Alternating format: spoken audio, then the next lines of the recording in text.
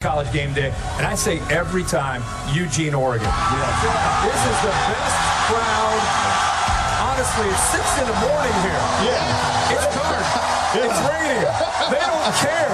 These fans right here, pound for pound, are as good as any college football fans in the country. This program is staged to compete and to win championships. Oregon is going to be in the championship game. Can you believe the magical season this has become? When we watch this film, does our effort beat theirs? Here's Bo Nix. Guns it! Touchdown, Oregon! Been making deposits. Time to cash a check. Sound at Austin, which is deafening for an Oregon 15-point win. Chip Kelly still does not have a win against his former school, and we say farewell. Man, it feels great to be a Duck. Welcome to the QB11 Show, presented by Scoop Duck, with Doug, Andrew, and J-Hop. Here are the guys with the latest scoop.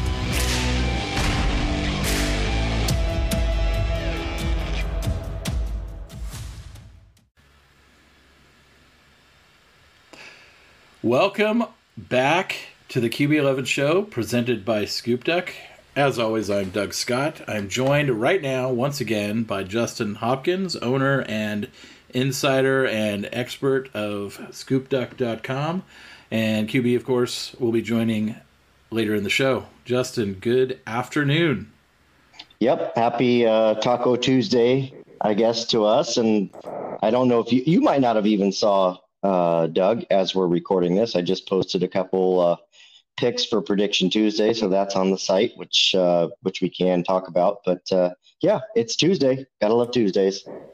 I did not see your new predictions yet, but I will jump over there, either later while we're recording or after, at least, to check that out. Of course, we don't want to give away your goods on the air for free. So if you haven't subscribed to Scoop Duck, get over there and check that out. And the predictions are usually pretty accurate. I think someone went and measured your prediction rate from last cycle from the 2023 class, and I think it was like 85% or whatever, or better. So it's pretty solid. Well, then that's great. I'm really glad that they are accurate, and it's something that I really try hard not to move my picks around, right? I try not to pick something and then have to switch later on, and there are occasions that I've had to do that because these are 16, 17, 18-year-old young men making a huge decision. So I'm glad my accuracy rate is up there. And again, one of the areas I try is to make one pick on a guy and not have to move it around. But that isn't always the case, and sometimes you have to do that. But yeah, trying to be first and early and trying to be right are two difficult things for sure. Well, speaking of commitments, I mean, we put out an episode a week ago, and the Ducks got 3 new commitments since that point in time. So there's a lot to talk about there. Well, you want to dive in with that first? We can start with quarterback number 2 of this class. Ducks pick up a commitment from Michael Van Buren out of Baltimore, Maryland. We talked about him a little bit on the last show, and his commitment was coming up. Obviously, pairing him now with Luke Moga as the top, as 2 quarterbacks in the same class. Van Buren's a top 150 level kid, top 10, top 12 quarterback in the 2024 recruiting class on the consensus. Kind of talk a little bit about how Dan Lanning and Will Stein were able to kind of pull off the double quarterback commitment here. Yeah, and I know I did talk about this a little bit last week, so I won't harp on it too much, but I think they really sold just the fact that you've got Bo Nix at Oregon now, and he's going to be gone. So I think if you're Oregon, you're really starting with a clean slate next year, at least as things stand today. I know fans, maybe think or expect that Oregon might hit the transfer portal this offseason for a quarterback, which I believe that might be on the table. And I believe in Dan Lanning being aggressive and putting the team first instead of hurting individual feelings. So if he feels that, there's a quarterback they can win with on the roster, they won't go into the portal. If he's not confident that that's the case, obviously they'll look into the portal and deal with the blowout afterwards, if there is any. So, but I think in terms of that, kind of looking at it that way, Michael Van Buren, Luke Moga both look at, hey, look, I know that Ty Thompson's there. I know that Austin Novosad is there, but neither of those guys have started at Oregon. We have the opportunity to come in and compete for that job just the same as those guys do.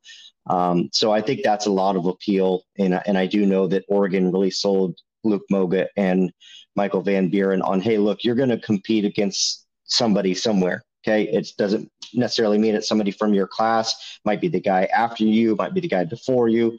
There's competition. So why not come in and compete with somebody in your same class? And I think that really kind of went a long ways. And I do think that Will Stein, I think his offense appeals to a lot of guys. He's a very quarterback savvy offensive coordinator. I know that is just deep in his blood. Something that's very, very important to him. So I think that all those things kind of added up for Oregon, getting Michael Van Buren in it. And it obviously, last thing here, doesn't hurt the fact that Oregon's recruiting incredibly well at all positions, but they are recruiting well on offense. They've got probably one of the deepest stable of running backs in the country anywhere. You've got a wide receiver room that's really transformed the last 2 years and is becoming a premier wide receiver room. I think you've got a good tight end room, maybe not elite, but definitely good enough to win some ball games with now and in the future. And the offensive line looks really good. So I think all those things really appealed to Van Buren. Yeah, and obviously joining his teammate Ife Obadegwu on the squad, big get for Oregon. They're going to have, regardless of whether it's the four that we know of, Ty Thompson, Austin Novosad, Van Buren, and Moga, or three of those and maybe a transfer portal guy, they're going to have four scholarship quarterbacks on the roster for the 2024 season, which will be, a nice change from where they've been over the last few years, as well as kind of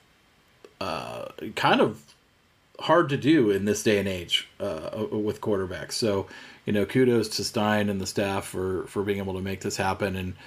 And I think, the 2024 quarterback class, I think a lot of people agree, is not a very strong class of quarterbacks like, at the top, like the 2023 class certainly was.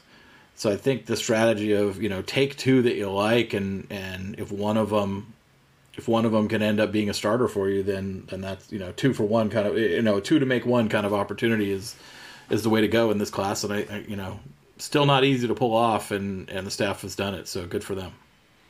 And I agree. You make a great point there, Doug, that I think 2023 had some really top heavy, uber talented quarterbacks in that cycle.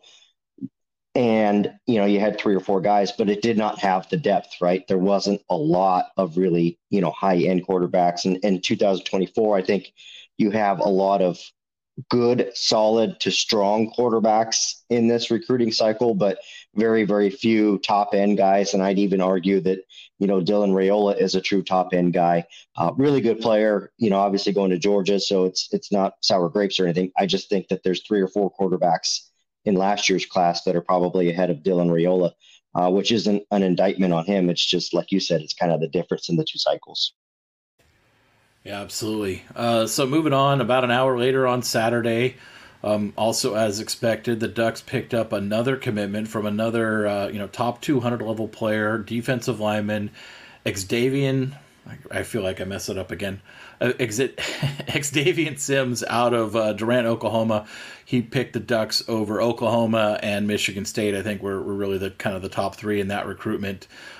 Seemed to be trending Oklahoma for the last month or so of his commitment, and then obviously he came out to Oregon on those back-to-back weeks, and it was all Ducks after that, and he pulled the trigger for Dan and Tosh and that group and Tony, and he's going to be a Duck and really add to the defensive line unit that Oregon is between defensive line, interior, and edge guys. Like, Oregon is just stacking guys at those positions between the 2023 class and the 2024 class. And it makes a lot of sense, right? Because those are positions you can't get premium guys out of the portal in.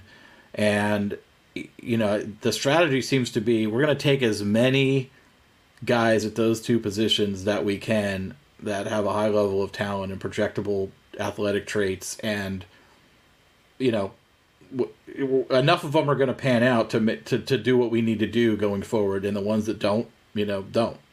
And I like that strategy. I think it makes a ton of sense at those two positions where you just can't get – you're not going to be able to get, elite guys at those positions out of the portal. I mean, the Ducks did well getting Birch this year, but, there really isn't a lot of that level of player at that position in the portal. So I like Sims. I like what Oregon's doing here at these kind of defensive line positions.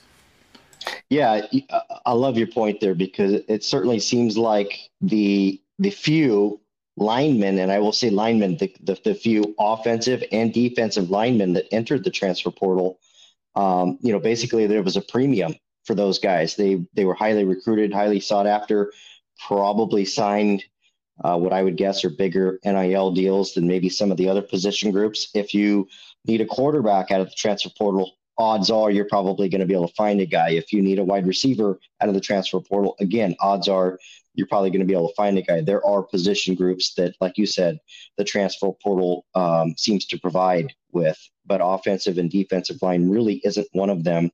And Xadavian Sims is just a guy that I mean, if there's somebody that knows here's the thing, okay? There's two really, really strong, there's more, but there's two really strong defensive-minded head coaches out there, Brent Venables and Dan Lanning. And both those guys were highly recruiting Xadavian Sims, which tells you, exactly what you need to know about that player. They see something there that translates to becoming an elite player at his position. So I think it's great that Oregon was able to get him. What makes it even bigger is that you were able to beat out Oklahoma for him, because they've done really well recruiting on the defensive side of the ball.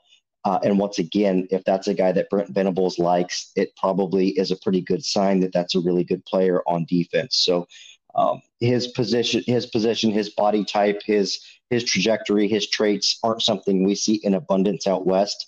So, yeah, those are the guys that become paramount for Oregon to get, because as we've said in the past, there's not that many of them out west. And when you're able to go and get those guys and keep the top guys out west, you absolutely cripple your competition. Washington, USC, everybody else is having to go down to that next tier 2, tier 3 level to find those guys, and you really widen the gap there.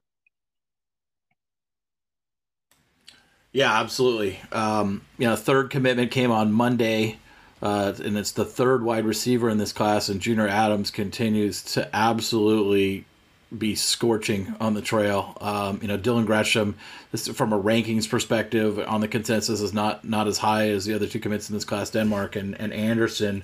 But, I mean, you look at that kid and his traits, and more importantly, I mean, I think QB said this in his eval, which you can read over on scoopduck.com, but, I mean, the guy had 2,000 yards and 30 touchdowns in one season in high school. Discount high school stats, and I usually do, but you don't score 30 touchdowns in high school unless you can play, in a single season. So I think, you look at him on film, and he's quick, he's fast, he's a slot guy. He's got a lot of, he brings a lot to the table. I know Washington wanted him. We got him over the Huskies and a few other teams as well. And, it seems like, we're still in it for, several other, every time I see where Oregon sits with a top 200 level wide receiver, I'm like, how many can we take? We seem to be in the final list for Pelham. We seem to be in the final list for, Gresham until he committed, right? And there seems like there's 3 or 4 more kind of really, really high level receivers that Oregon's in the top list of. And it just seems to be man, Junior Adams is just, he's an assassin out there.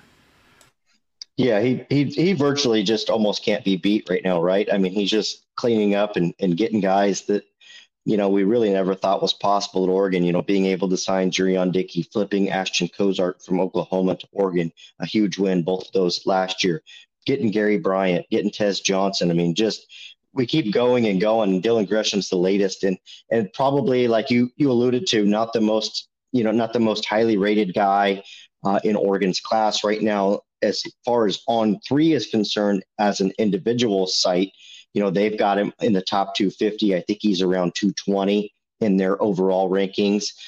Some of the other sites have him much lower. I just don't think they've evaluated him all the way just yet. But like you said, like Andrew said, just look at that production, right? I don't even care if he was playing on junior varsity. That type of production, it just can't be ignored. And then you start looking at all the other traits. He's fast, he's twitchy. It's not just straight line speed. He's able to move around, pretty solid at catching the football, obviously, but it looks fairly effortless for him to catch the football. So all of those things really stack up to being a guy. And again, Oregon didn't want to wait around and see where they stood with like a Pelham or some of the other Jeremiah McClellan or some of these other guys. They decided Dylan Gresham was good enough to get no matter what. So I do appreciate that this staff seems to have some trust in their evaluations, which we saw in last year's cycle. I guess we'll see if they're really good evaluations or not in the coming year or two. But, you flip on the tape with Gresham, he just looks like a dude for sure.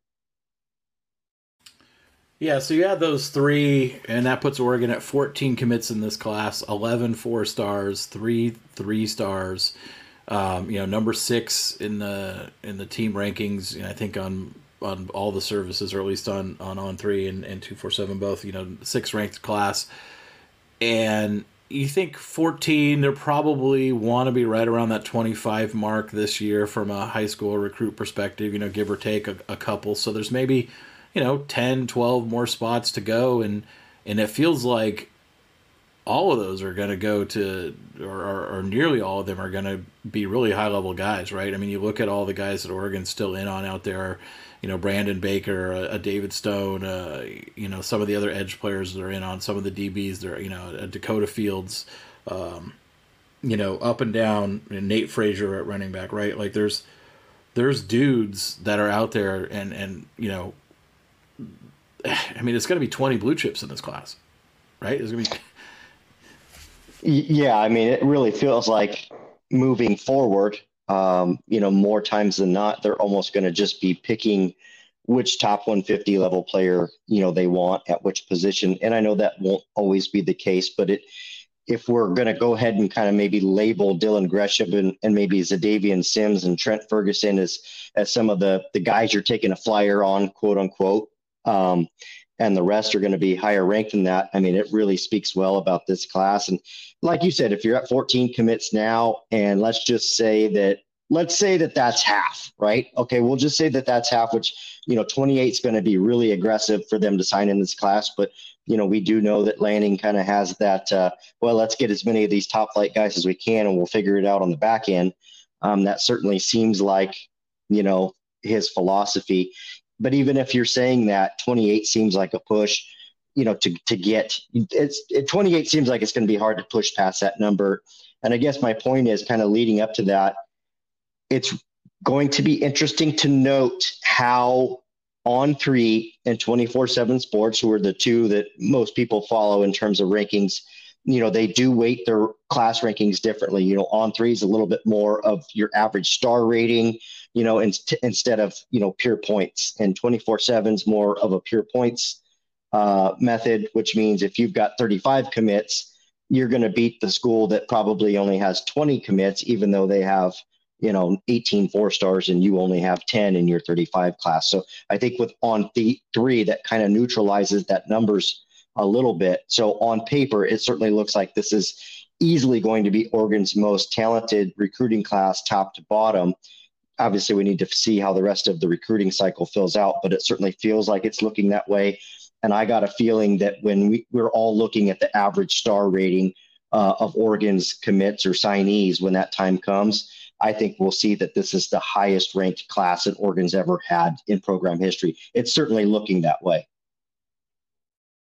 Yeah, boy, and especially when you look at, the players who aren't committed yet that have crystal balls to Oregon, or that, kind of read the, projections that you've made to Oregon, maybe on your site, or some other experts have made on other sites as well. And even just like kind of the reading of the tea leaves a little bit on some of those guys, right? I mean, we haven't even gotten a linebacker commitment yet, but Oregon either leads or co-leads for 4 like absolutely insanely ranked and talented linebackers, right? So you got that. You've got the interior line guys that are out there on the board. You've got some more defensive linemen that we've been talking about. The running back, the receiver. I mean, are they going to get all these guys? No, they're not going to get them all. Nobody does, but they're going to get enough of them that the rest of this class is going to look pretty similar, if not even better than what the class looks right now, which is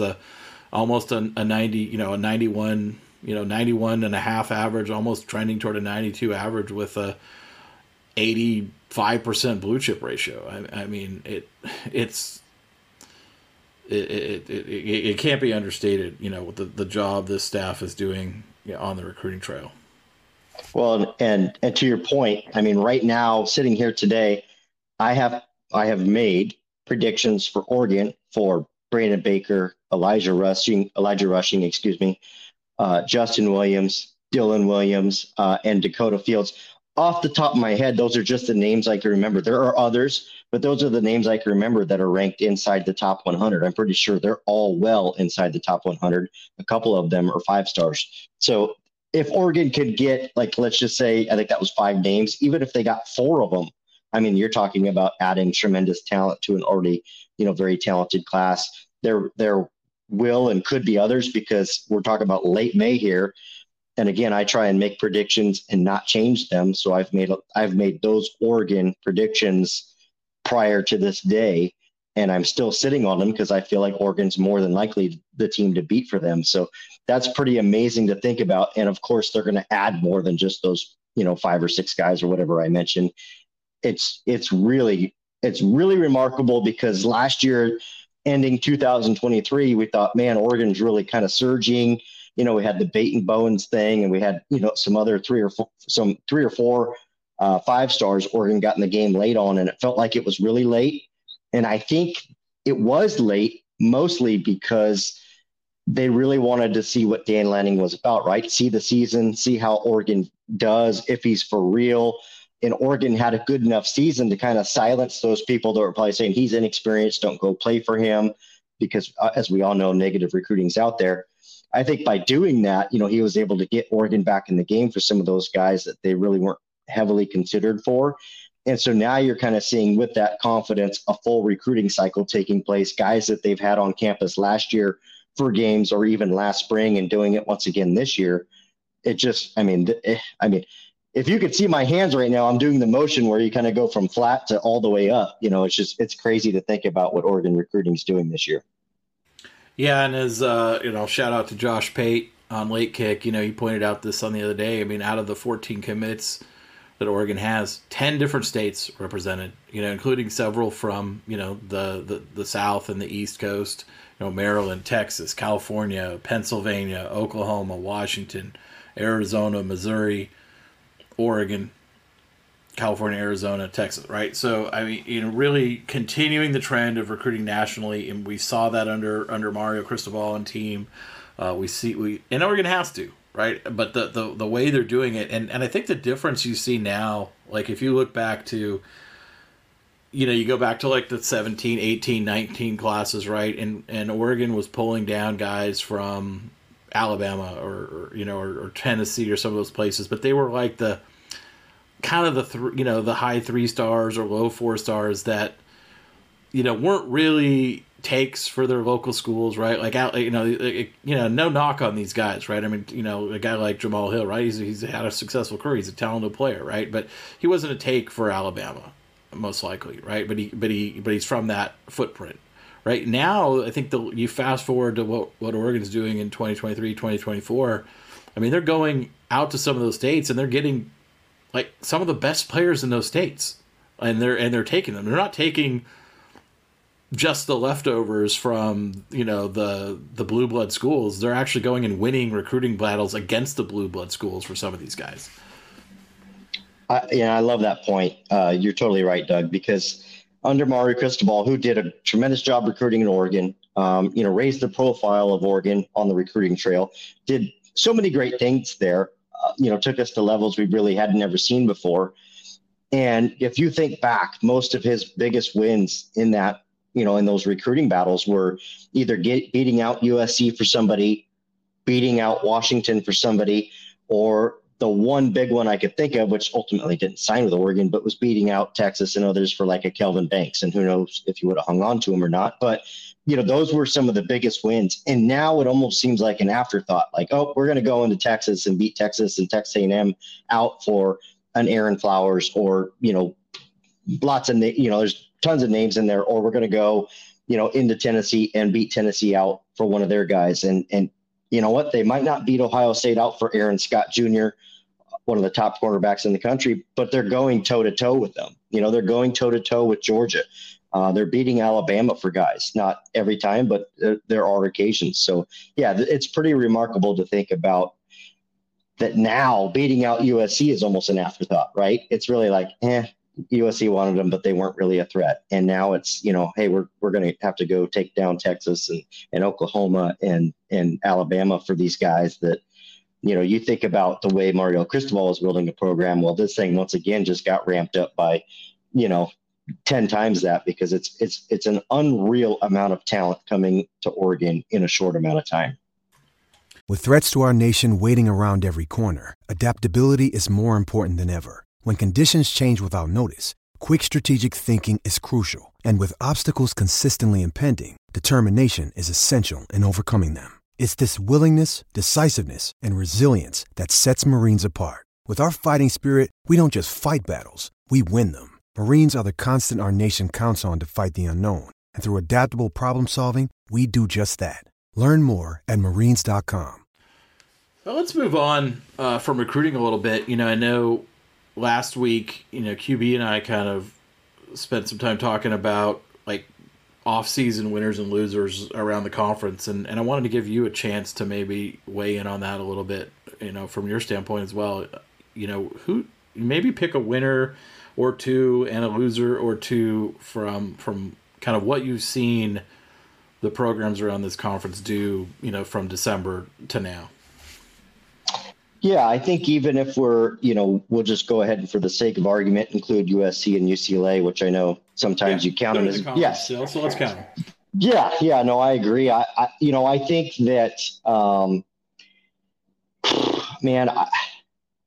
I'll kind of stick to the big three, which Oregon and Washington and USC right now are probably the most talked about schools. I'm not discounting Utah in any way. I don't want fans, people to think that I don't consider Utah a serious school. I don't think Utah really did a lot to progress from last year to this year. Of course, keeping Cam Rising was big.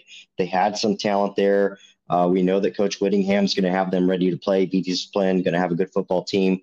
But I think you're looking at this right now currently as Oregon, USC, and Washington for many of the same reasons. They've all three got really tremendous quarterbacks. They all three will have pretty dynamic offenses that you're going to have to figure out.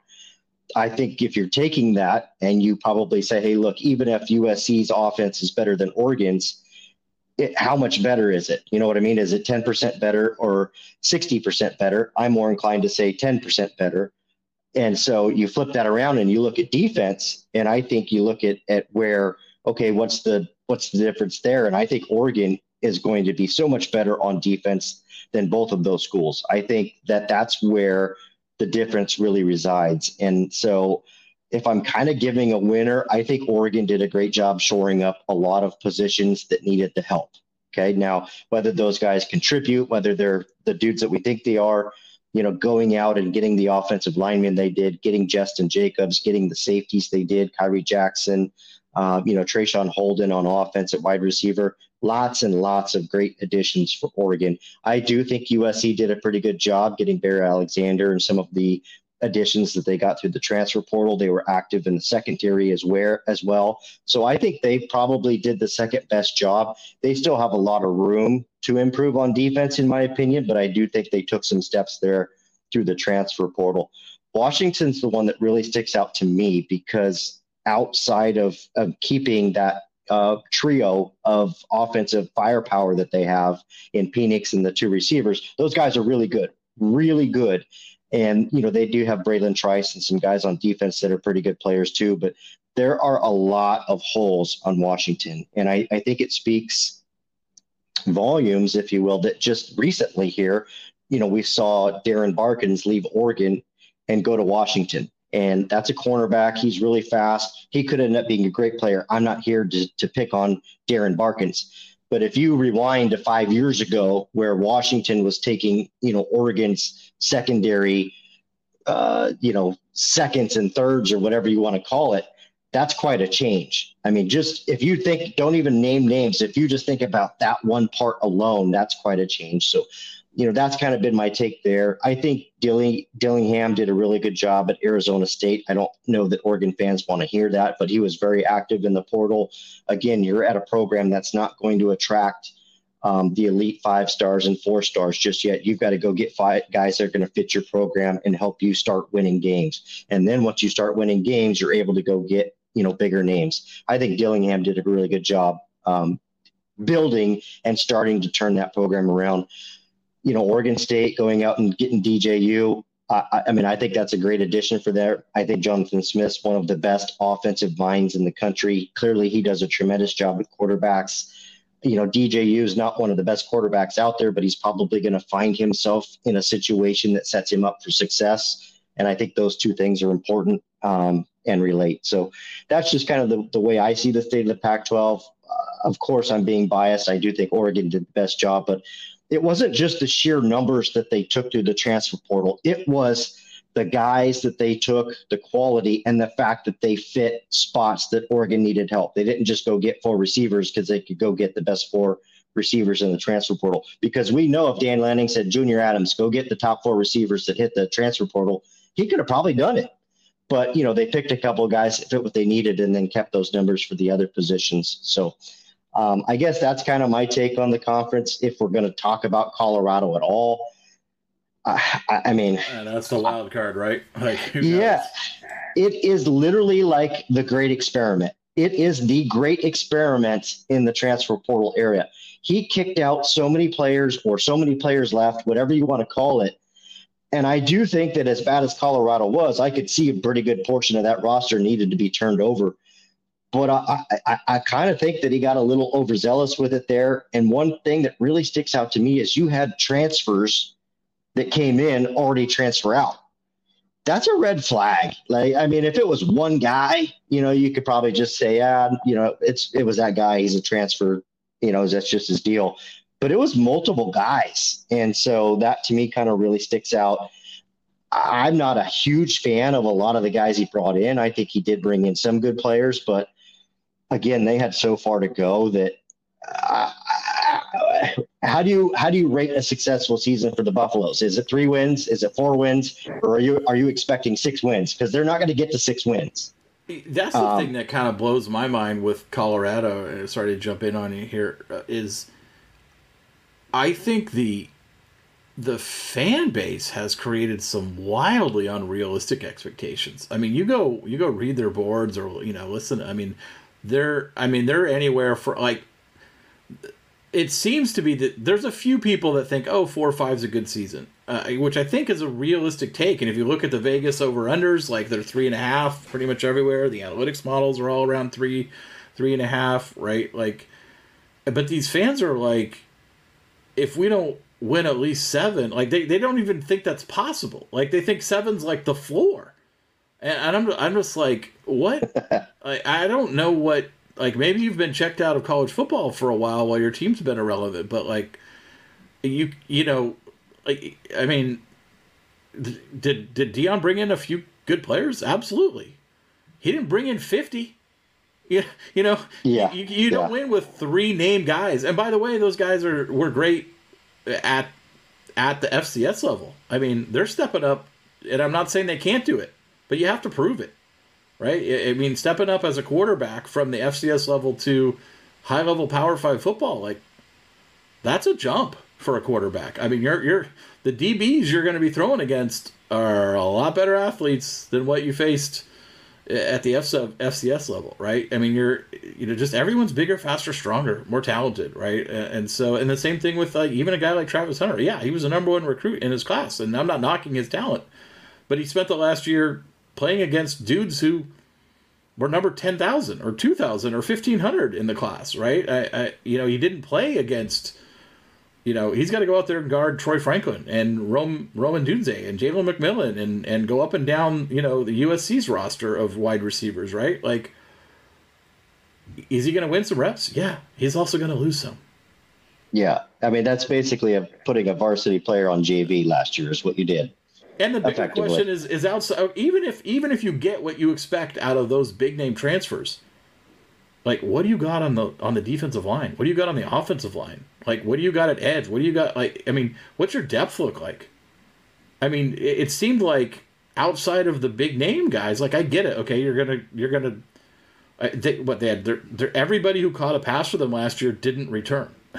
Right, and you're telling me that like all your new pass catchers are better players? Like I don't buy it. Like it feels like, okay, at the top of the roster, great, you brought in better talent, but it feels like at the rest of the turnover was more like, we just want to flush these guys out of the system. We don't even care if the new people we bring in are better players or not.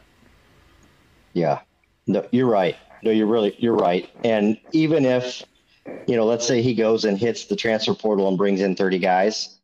Even if you bring in 30 guys, even if you bring in 40 guys, that's an astronomical number, right? I mean, let's say he brings in 40 transfers. There's no way, even with 40 guys, that you've built the depth that you need, to win games, over the season. You might be okay and healthy entering the season. Those guys are going to get tired, midway through the season, end of the season. There's just not the depth there to compete at that level. And I guess I hadn't really paid attention that the fans thought that, 6 or 7 wins was the floor there, because that's again, one of the most important things you can do in college football is keeping your expectations realistic. And I've said that about recruiting, and I've said that about the season. I didn't know that the line was at 3.5, but I thought before you even said that, over under at 4. Does Colorado win more than 4 games? I think that's a fair number. That's a fair number. And we both know right now with those expectations, if they only win 4 games, the fans are going to come out with pitchforks. They're going to be pissed. They're going to call him a fraud. They're going to, say that it was phony. And that's going to be a long-term problem for him recruiting. And a lot of that false expectation is on him. Like he's come in and that's his stick, right? That's his yep. His angle, right? So he's not the one sitting there going like, hey, this is going to take some time. We got to, he's in there saying like, I'm bringing Louis. We're going to turn this thing around, and I get it from an off-field perspective. It's been a home run, right? Like, I mean, they're going to get a bunch of national TV games early in the season. Or, they're going to be on all the shows. I mean, all the hype, all of that's working, and he's obviously going to recruit. He's recruiting as well as anyone in the Pac-12 not named Oregon, right? So, but the recruiting's for down the road, right? For this season, like he's built some very unrealistic expectations with his fan base, and yeah, I think it'll be interesting to see, what happens. And he's got. His first 2 games are TCU and Nebraska. So it's not like you're lining up a bunch of cream puffs out of the conference to pad that win total. Yeah. And then your 4th game is on the road at Oregon in Eugene. Yeah. And then your 5th game is USC. So, yeah, exactly. Welcome to Power 5 football, Deion Sanders. Right. So let's say even if you win 1 out of your first 5 games, okay, anything more than that is pure butter. That means you've got to go your next, 6, 7 games or whatever, and you've got to win 4 or 5 of them. You've got to go, 5-2 or whatever the number is. I know I'm be 5-2 to make a bowl. He'd have to finish 5-2 to make a bowl, and I don't. Yeah. I don't even see that as possible, to be honest. Like, I mean, I guess anything is possible, but like, you look at who those wins would have to come against, and I don't see it. I remember, and I know I've said this before, but so some people remember it, but I remember that, Mark Helfrich's last year towards the end, after being fired and everything. And, one of the things he'd mentioned was he kind of felt like him and just people close to him didn't really manage the expectations the right way, because as a coach, you kind of know, right? You know what kind of team you have. If you've got a great team, a good team, if you've got holes here, if if people figure out where you're weak, you kind of know. And he had to have known, because he did say we didn't really manage expectations. Everybody expected us to repeat for a national championship, win 10 games, whatever. We didn't have that team. Now, Helfrich made a lot of mistakes, so I'm not like, hey, it was the expectations that got him fired. But same thing as Deion Sanders. If you go out there and you're promoting 6 or 7 wins and you fall well short of that, well, the repercussions are going to be pretty severe, because as you and I both know, college football is very unforgiving. Okay. You guys are getting a good salary now. The expectations are as high as they've ever been. So along with all that money that you're getting up for week to week on a paycheck, you better meet your expectations. And when you don't, there's some pretty severe repercussions for that. And he's probably going to face that. Does Monday at the office feel like a storm? Not with Microsoft Copilot. That feeling when Copilot gets everyone up to speed instantly? It's sunny again. When Copilot simplifies complex data so your teams can act, that sun's shining on a beach. And when Copilot uncovers hidden insights, you're on that beach with your people, and you find buried treasure. That's Microsoft Copilot. Learn more at Microsoft.com/AI for all. Well said. QB, welcome into the show. Good to have you. Well, hello there, gentlemen. Good afternoon.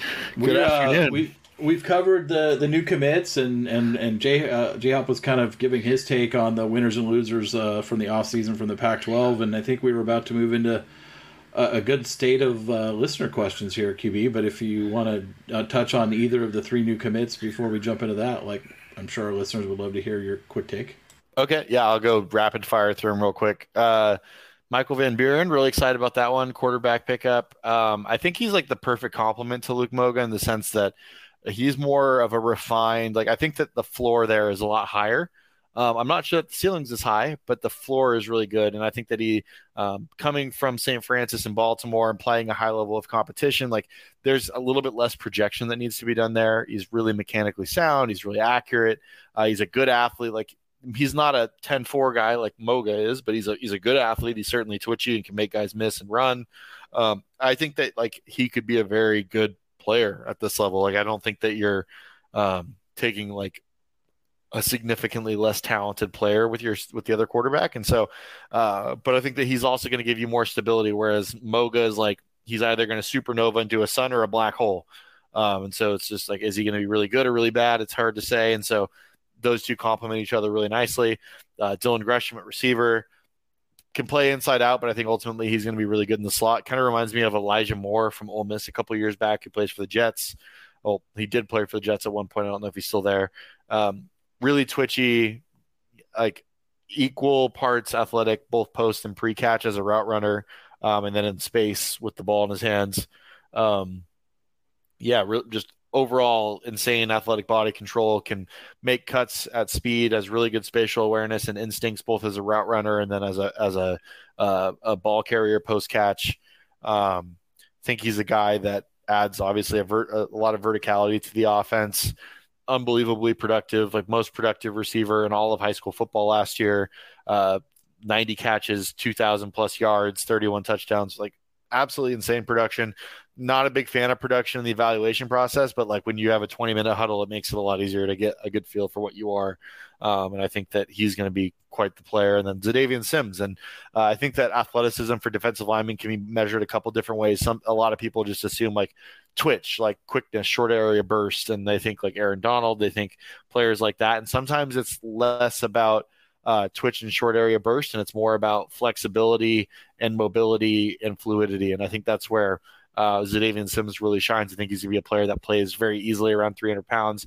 And I think that he's going to give you a really, really solid contributor on the interior. He's got good length. He's really well proportioned. He doesn't carry any bad weight. And so I think that his bend is going to allow him to anchor and really play well in between the tackles. I think he's an A and B gap defender, possibly if he has a little bit better length than I anticipate.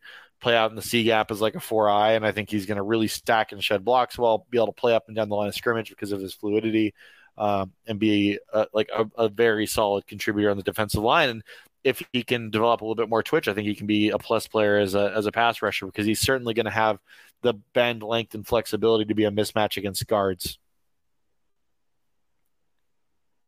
All right. You covered that rapid fire, like you said. We've got a good bunch of listener questions. This time we put it out on Scoop Duck for the ScoopDuck.com members over there to get kind of preference in this edition. So I thought maybe we'll just run through these, and I'll just call on one of you, for each of these questions, and then if the second person has something to add, we'll do that, and then same thing with the third. But we don't necessarily all need to answer every question and say this essentially the same thing, if that makes sense. So I'm gonna throw this first one to you, QB. Dat6 says, really big fan of Dalen Austin coming in as a prospect coming out of high school. How would he rank compared to a few other big cornerback fish we landed recently, like Lenoir, Graham, right? I'll mention Florence as well, but kind of where do you forget the rankings, like just from an evaluation standpoint, where do you see him compared to those? I like Dalen Austin as much or more than everybody. I think him and Florence are the two best that we've taken recently, athletically. Like in terms of like they're both really long corners with good size too. Like they're not just like completely linearly built like wiry guys, but they have good like projectable size. They've got the requisite athleticism. Like you're not compromising twitch and speed and fluidity for it to get that height and length that you're getting with those guys. And so I think that they have the highest ceilings of really any of the corners that we've had recently, more so than Lenoir, more so than Graham, more so than Dante Manning or any of those guys, because I think that they're the most fluid movers, especially unique to their frame that we've had. So I agree. I love Dalen Austin. I think Dalen Austin was our best cornerback prospect in last year's class. And I don't know that it's really all that close. And then I thought the same thing about Florence the year before. And so I think that those two guys are the two best in probably the last decade. Hop, you got anything to add there? Totally agree. And I know that Lenoir's in the league and playing in the league, but I think that's because he worked his ass off to get there. I think coming in just out of high school, Dalen Austin right now today has a higher ceiling at the same point in time. And I agree. He certainly looks like he's going to be a guy that we'll see out in the rotation at the very least this season. Yeah, and that's what's kind of like, I actually agree with you. And I know it's not particularly rational to think that because there's a lot of guys that have played a lot of snaps in the rotation. Like you have Manning, you have Kyrie Jackson, you have Florence, you have Trikweze Bridges, and now you're adding Nico Reed. And I still think that Dalen Austin is good enough to crack the rotation. So I'm really interested to see how that plays out this fall. All right, Hop, I'll start with you on this one. Beauregard asks, which freshmen do you think burned their red shirts this season? Who from that group is in the too deep by the start of conference play? It's going to be tough for me to do that sitting here without the list in front of me. So, of course, Dalen Austin's one that we just mentioned. Of course, I'll just kind of go with what I can think of. I think Kenyon Sadiq's going to be required to play, more than likely burning his red shirt as well, meaning he plays more than 4 games. I don't know offensive line-wise that you've really got much in there that would be the case. Linebacker, you didn't really sign anybody. Mixon's going to be fine. I think he's kind of a project guy, so I doubt it's this season before you see him. I just don't know that it's going to be a ton. I'm trying. Jurion Dickey's probably not a guy that redshirts this year. How many snaps he sees, I don't know. He's getting an awful late start. Coming in this summer, which isn't the end all there. And then, of course, the big part of the group that they signed was the defensive line, and I'll be interested to see kind of how that shakes out. Is Terrence Green the guy? Is Porter the guy? I think Johnny Bowens is a guy that we'll probably see on the field a lot more, and more than likely doesn't redshirt this year just because you're naturally getting dinged up there on the defensive line. You're going to need guys. Surely there's some more experienced starters ahead of them, but they like to rotate, and those guys get dinged up fairly often. So I think that's probably another group. The Blake Purchase might be tough to do. I think he's going to have to get a little bit bigger. So I'm not sure that that's the case, but I totally love his upside in the next 2 or 3 years. That's just off the top of my head without going through the commit list. Andrew.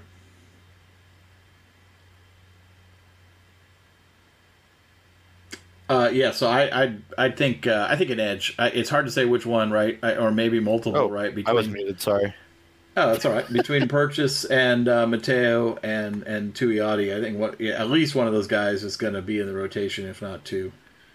I think that all 3 of Mateo, Purchase, and Tuioti play this year, and I think that they all don't redshirt. I don't think that Sadiq redshirts. I don't think that Dickey redshirts. I don't think that one of Amari Washington and Johnny Bowen's redshirts. I don't think Cole Martin redshirts. I don't think Dalen Austin redshirts. And that's kind of where it ends for me. I think that's the group that plays. Just kind of a higher level thing, and I know I've said this on Twitter and other places a lot, but just about redshirting in general is like, to me, it's not even a goal. Like, there's no value in redshirting outside of maybe offensive linemen and maybe some defensive linemen or specific scenarios, right? Like, if you have a guy who projects to be a dude, he's not going to be here for 5 years anyway, right? So, like, what's the value in redshirting a guy that's going to leave with 2 years of eligibility or 1 year of eligibility left anyway? It's almost more useful in the case of like a guy getting injured early in the season. Yeah, right. Exactly. Yeah. Yeah. No, I love that point, Doug. And along with the transfer portal, right? Because let's be real, if you don't play some of these guys, they leave, right? And so I'm not saying that has to factor in to your decisions, but I do think that it's in the back of your mind as well. Well, I just think that because of the way that roster management is handled now, you don't you're not projecting 5 years out unless it's, again, like rare occasions on the offensive line where maybe like, again, like the closer to the line of scrimmage you play, the more likely it is that you're going to be a longer term physical projection. And so like a guy like Pamee or a guy like Janoris Wilson, if you have offensive linemen, like they're not going to play this year, like redshirt them all. There's no downside to redshirting guys, but I also think that you're going to look to give them every opportunity to get on the field and get reps possible for that development as well, because that's important reps. And so I think that we're going to see every single one of these kids play this year, but I think that the guys that I mentioned are guys that I actually think like play like substantive roles. And so I think that they won't play more than 4 games, and like there will be like actual thought put in, or like there will be no thought of those guys redshirting. And again, maybe it's Porter and not Purchase. I mean, you're talking about fallen early edge players, but there's room for someone to emerge on the edge, and just based on the numbers they took, if they want to get class separation, that would make sense to me to redshirt some and not others. And so I'm just picking the guys that I think are physically the most likely to pop and play significant roles as true freshmen. Yeah, and you also want to get them reps so they're ready to start or play more significant roles in 2024, right? Like, there's no value in saying, Roderick Pleasant, you've played your 4 games, we're going to sit you on the bench the rest of the year so we can play a 5th-year senior instead. Like, there's no value in that. Yeah, no, I agree with you. Yeah. Like you guys have said, it used to be a 4 or 5 year thing, and now it's more of a 3 or 4 year thing. And that's just the nature of. Sorry, I don't mean to interrupt. I'm just excited. No, it is. Yeah, I mean, we saw that with Kayvon Thibodeau kind of being one of the first ones to really kind of make that transition. Either you're so good that redshirting you doesn't make sense because you're going to be gone in 3 years because you're going pro, or you're a guy that's going to the development curve is this. Like, you're either ready to play and contribute in 2 years, or we're going to recruit over the top of you and you're going to leave. So there's less incentive than ever to really like concern yourselves with red shirts, because either way, either because they're good or because they're not good, they're going to be gone in 3 years. This actually segues into another question. So I'm just going to ask the question that the listener put in, because it really we're already answering it. It's official says, on the heels of the Barkins transfer to UW, I was wondering how modern recruiting has changed the perception of taking a kid to develop for a few years on the bench and then play 1 or maybe 2 years as an upperclassman. In the state in which you want to fill your 85-man roster with the best possible talent composition, utilizing recruiting in the portal, is there still room on a team to have a guy be a lunch pail gym rat with the assumption he may only turn into a full-time starter by year 3 or 4?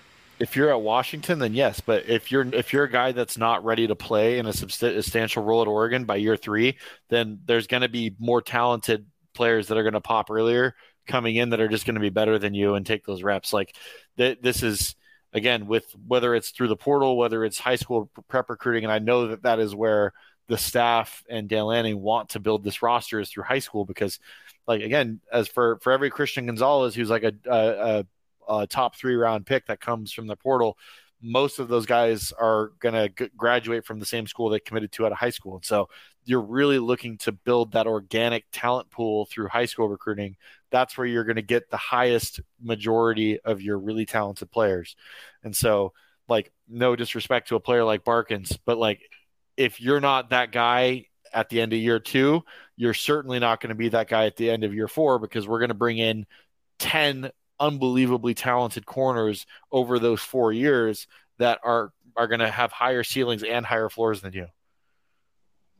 And just case in point to what we were talking about earlier, Darren Barkins leaves in part because he knows Dalen Austin and some of these other guys are going to come in and beat him out. I mean, that's just more than likely a reality at this point. He's the 7th corner before Austin and Pleasant get on campus, right? Like, you're the 7th corner before those guys arrive. You're not you're not playing here. So if you want to play, there's other places that, like, here's the good thing. Like, if you're not good enough to play at Oregon, you're still getting a free education and playing college football somewhere else. Yeah. And to your point earlier, recruiting at the high school prep level is a more sustainable model. I have no problem bringing in some transfers and fixing some holes and doing that. But like you said, the bulk of your roster really probably needs to come through recruiting. And that seems to be what Dan Lanning wants to do at Oregon. And that's what Kirby Smart does at Georgia and Nick Saban at Alabama. And what Ryan Day is doing at Ohio State. And again, any school that's actually can win a national title. And that is the goal of this program. It's the only model. It's the only model that works. Again, you're not getting, especially at premium positions, right? Like offensive tackle, defensive line, edge, corner. Like, there's so few premium players at those positions available in the portal every year, and when they do hit, like, every blue blood in the country is offering them. And everyone needs those guys. You got to develop that in house. And like, again, you can get a serviceable player. You can even get a good player. You can get lucky. You can get a Christian Gonzalez. You can get an Ajani Cornelius.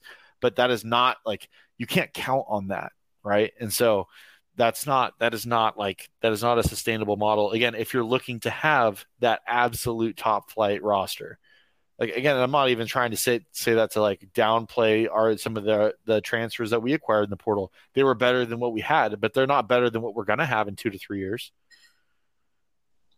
Right. How many of Oregon's transfers last year turned into high round draft picks? And just Christian Gonzalez, Bo Nix will probably do that, but that's 2 out of like 20 guys. And so that's, to your point, you want to really build through recruiting, but fill some holes through the transfer portal. And that's with Oregon having access to the highest quality of transfer, right? Like there's like, again, there's a handful of guys on a yearly basis that transfer that will be like top 3, like day 1 or day 2 picks.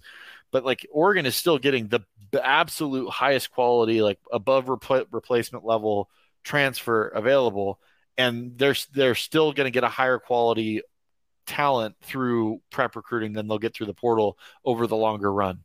Like this defensive line class of guys that we brought in last year and the group that's being recruited right now, like there are going to be multiple players that get drafted a lot higher than Jordan Riley did, and he was one of the best interior defensive linemen that was in the portal last year. All right, I think we've beaten this one to death, and I think it's plain. It should be plain for all to see. I don't know why this is even a debated topic among some people out there. Well, I think it's important to articulate, though. It is important to articulate, but it's also quite self-evident by looking at the teams that actually compete for national titles and how they manage their rosters, and it's pretty glaring. Well, one of the things I've learned on that point, one of the things I've learned from doing this for a long time is not only is it, for me to be here to provide insight and recruiting, it's for people to educate, readers and fans on, what we just did, like making up your roster composition, why you want to recruit this way or that way. So super valuable things. I understand why we spent time on it. And like you said, we've probably exhausted it at this point, but it is a valuable tool for people to kind of be reminded of why, you're doing things a certain way. Just anyways, I want to throw that out there. Well, also, like, not everyone follows it as closely as we do. And like, it is quite the departure from what like this looked like 10 years ago. And like a lot of these people, and like I say these people, like I don't mean that disparagingly, but a lot of the people who like are on the board or on Twitter or anywhere, like they follow the sport, but they don't have like that maniacal, like ridiculous, over the top, like passion for it that we do. And so like being able to explain like the differences and trends and changes that come with these massive rule changes and these like shifts in the way that things are done on a national level. I don't know. I don't think we could ever spend too much time talking about it because it's a good opportunity to like express our opinions on it. And it doesn't mean our opinions are right. I mean, I believe they are, but that's for people to decide. I think the other thing to remember too is, particularly on the West Coast, this is a fairly recent, way of managing a roster that really Oregon was really the first West Coast school to really start trending in this direction. USC is the only one that does it, and USC is the only other one that really is doing it now well. Maybe Dion will, once he kind of gets his guys in there and gets in place. But I mean, that's it, right? I mean, everyone else in the pack, really kind of follows the, in my opinion, outdated model, but certainly the more traditional model. Guys, I'm fired up today. I'm jacked to the tits. You are. Yeah, I love it. I love the passion. Let's see if you got some passion for this next question. I'm going to take the first stab at this one and then let you jump in. Minneapolis Duck asks about a way too early look at the 2024 transfer portal quarterbacks. Obviously, we don't know who's going to be in the transfer portal yet in the 2024 offseason. But, just kind of talking about it at a high level, I kind of see you really have three models of what that might look like, right? And one is the Bo Nix model, right? You kind of got this journeyman guy. He's played a lot of snaps. He's a starter somewhere. Maybe due to a variety of reasons wasn't able to reach the potential that he maybe had at his existing school and is looking for a new opportunity. I think the second model is, like a true, like, this guy is a superstar quarterback. He's killing Justin Fields. Well, he hadn't done that yet before he transferred. But it was obvious to everybody and their brother that was who he was, right? I was thinking more about a guy who actually what was it? Was it Drake May that everyone was trying to recruit this offseason? Yeah, or like a Caleb Williams or someone like that. Yeah, a guy who's everyone knows this guy's a stud, and he's playing at Justin Fields is not the example I'm thinking of, right? Everyone knows this guy's a stud, but he's playing at a lower level of the Power 5 or even in the G5, and he wants to move up to compete at the national level, and that's a guy that might be available. And then I think the third one is more of guys who get beat out and haven't really played, and you're taking a flyer on them being good. Yeah, like a Malik Murphy, possibly. Cough, cough. Any more thoughts on this one? I mean, I think that if you're Oregon, you take the best quarterback you can possibly get, and you don't worry about the ramifications because they're going to be what they're going to be. But you need to, you owe it to the rest of this roster, which is going to be absolutely insane, to have the best possible quarterback. Yeah, I know. I'll just say, I mean, I said it earlier, same thing. Dan Lanning's not afraid to hurt a couple feelings. He's going to, make sure that Oregon, is in a great position at the quarterback to compete. If he's got that on the roster, great. And if he's not certain he doesn't, he's going to go and get a transfer portal guy. I have no doubt about that, but we just really won't know if he will or won't do that until probably the end of the season. And maybe by then Dante Moore will already be in the transfer portal. I'm pretty sure that's what they're all hoping for. Yeah, we'll get him back where he belongs. Kay Gamblin asks, we've heard a lot about bringing in different body types to better align with the new defense, but what about what are the physical characteristics or specific skill sets that we look for on the offensive side of the ball at each position in order to align with Stein's offense or along the O-line? I mean, I think this one is kind of ambiguous in the sense that you're looking for the best athlete, the best large athletes that are out there. It sounds like oversimplification, but you're looking for guys with great bend, with great frames that can add the right requisite weight, great length, the ability, the strength in the lower body to anchor and to generate push, but also the body control and athleticism to get out on the edge and fit on second level defenders and get and reach guys. And you're just looking for big, powerful, athletic young men. And that's really kind of what it is. Yeah, and I just almost wonder if some of the question is, are they looking more for like what Chip Kelly had, which was the 260-pound guys that they would put 15 pounds on, 20 pounds on, and they were, able to run down the field. We haven't seen Oregon recruit that way for a long time. It's been guys, at or near that 300-pound mark. But like you said, not just big, piles of body, guys that can move, can run, can still bend and do all those things. Alik Terry's just getting started, but he certainly doesn't. I wouldn't say that he certainly has a type, right? He doesn't have, I want all 330-pound plus guys, or I want all 275-pound plus guys. He seems to have a pretty good combination of all those things in who he's recruiting. Yeah, I mean, I don't think that frankly, I don't think Clem had a type. I don't think Terry's got a type. I don't think Mario had a type. I mean, Mario would definitely lean towards the 400-pound tub of goo over a guy who's 250. But at the end of the day, Oregon's in a place right now with the type of athlete and the quality of recruiting and the type of prospect they have access to, where every kid is evaluated individually, and it's we're just trying to get the 5 to 6 best guys a year we can.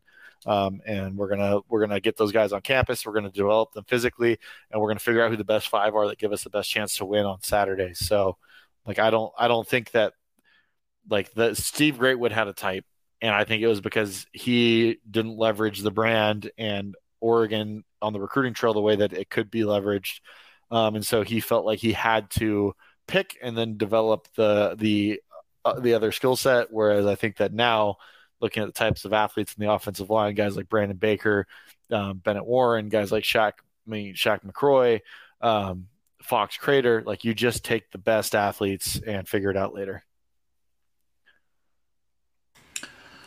All right, let's move on. Desert Duck, another roster-related question. We're getting a lot of good ones here today. As things stand today, which position groups do you feel are the closest to championship level, and which are the most in need of improvement from a talent standpoint? I actually think the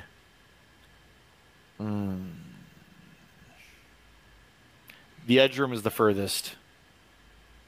And that doesn't mean that there's not good players in that room, but they're young. And you have Jordan Birch as an outlier on the upper end. But, you don't have, 2 to 3 bona fides there like you'd like to have. And then I think, in terms of the closest, I think – I'm going to be honest with you, championship level, I think that Oregon is very, very good across the board this year. I don't think Oregon is championship level anywhere. Yeah, I'd say that's pretty good. I agree with the edge because, like you said, I think that had so much work to do when they got here that, you hit the transfer portal for a couple. You were able to recruit a couple in the prep level this year, but you still took some edge guys through the transfer portal. So that kind of tells you what you need to know about that room. And we know that Lanning's going to prioritize that position. I don't know that I would say it's championship level, but very close to championship levels, probably the running back room at Oregon. That's probably the best room they have. And I would say wide receiver certainly appears to be getting close to there. Yeah, but to me, championship level, when I think of championship level room, I'm thinking Oregon in 2014 with Buckner and Armstead both on the end. You need to have multiple day 1 or day 2 picks at a position. And I don't know, Oregon might have day 1 and day 2 picks on this roster, but they're younger and they're not proven yet and they're undeveloped. Or they've got one guy, a Troy Franklin at receiver. And then they've got a lot of other solid guys who could potentially be draftable players. But again, when we're talking championship level, I want 2 to 3, depending on the position. The bigger the room, the more guys I want to see.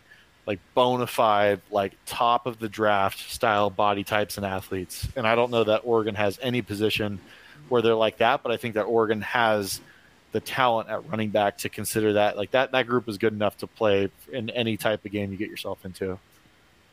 I think the answer to this question is going to be a lot more clear a year from now than it is right now.